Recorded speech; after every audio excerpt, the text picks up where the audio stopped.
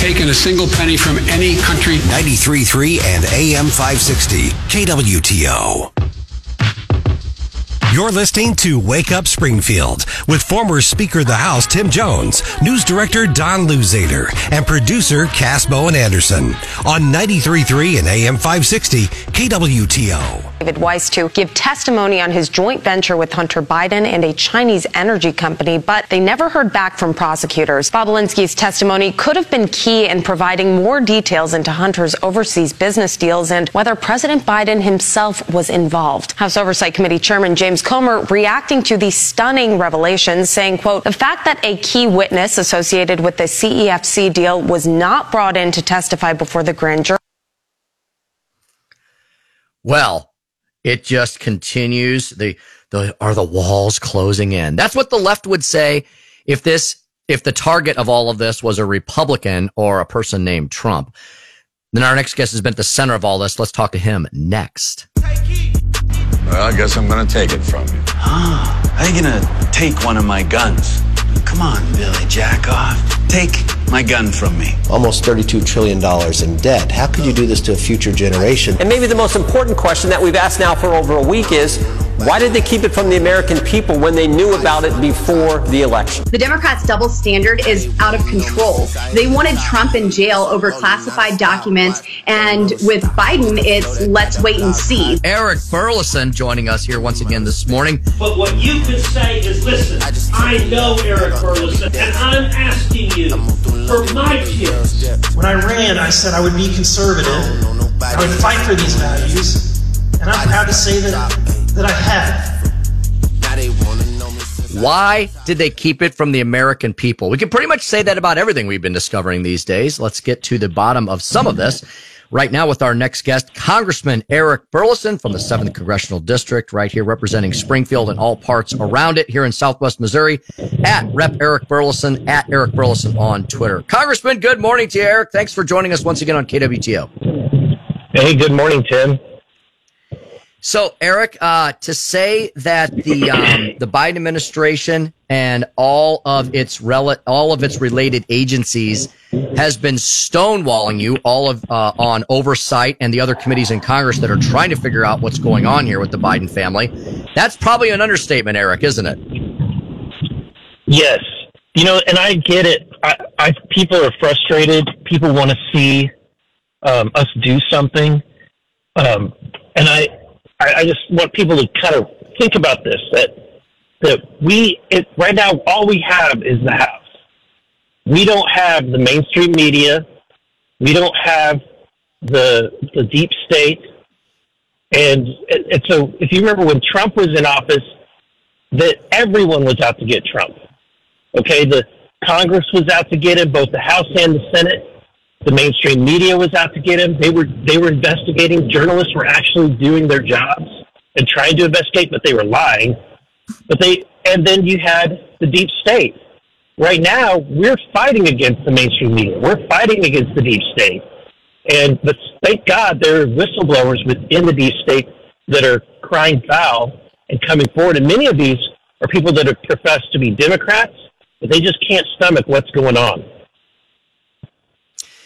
Eric, what have we learned at this point? Like, if you were going to encapsulate this within the interview time we have here, to succinctly tell the American people, especially those who are your constituents here in the 7th Congressional, what have we learned at this point about the Biden family and their dealings around the planet?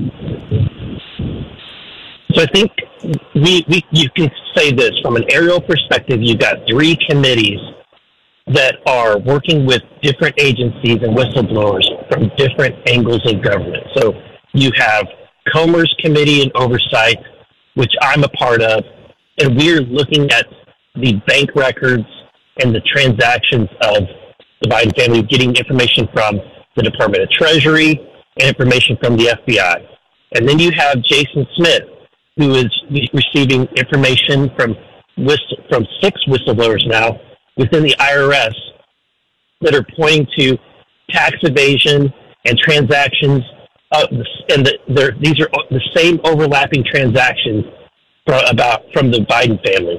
And then finally, you have the Department of Justice and whistleblowers within the FBI that are pointing out that there's a crossover as well.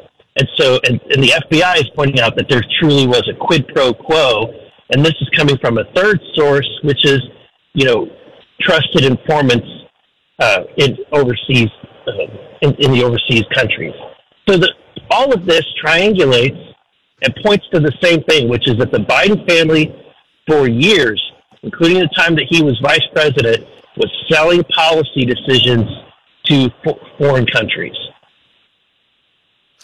And Eric, is it becoming almost laughable at this point on Capitol Hill for Joe Biden to continue to profess that he knew nothing? He's like Sergeant Schultz from the old Hogan's Heroes series, that he knew nothing about what his son Hunter was doing. He keeps saying that over and over again, but you have come up with a mountain of evidence that would show that, at least as far as Hunter is concerned, that his father was very intricately involved with all of these business dealings, wasn't he?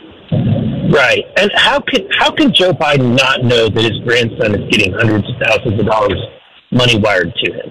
How can he not know that his daughter-in-law, his two daughters-in-law, are both receiving money from money wires from foreign businesses?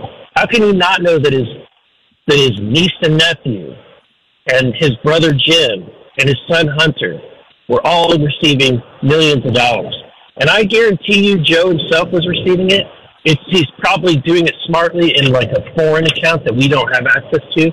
But we're going to continue to look for that. And, the fact that all of this was happening, then you have this WhatsApp message that was released where Hunter is saying, I'm sitting here next to my father.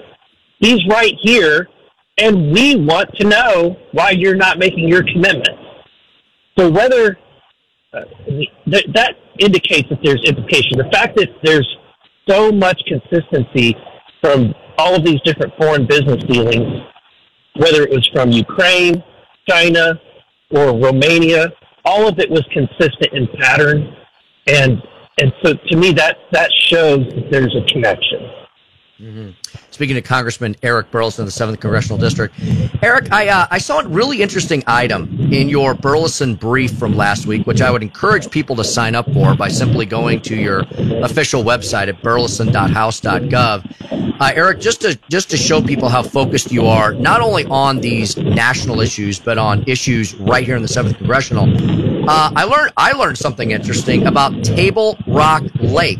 I know you were digging into this last week with the Army Corps of Engineers up on Capitol Hill. Would you explain what the problem is as you see it, and what you hope to do is to rectify it? Yeah, anyone from this area, we all know Table Rock is a gem for Southwest Missouri. Even if you live in Springfield, Table Rock is your weekend place to go, right? Many of us have places down there. It's beautiful.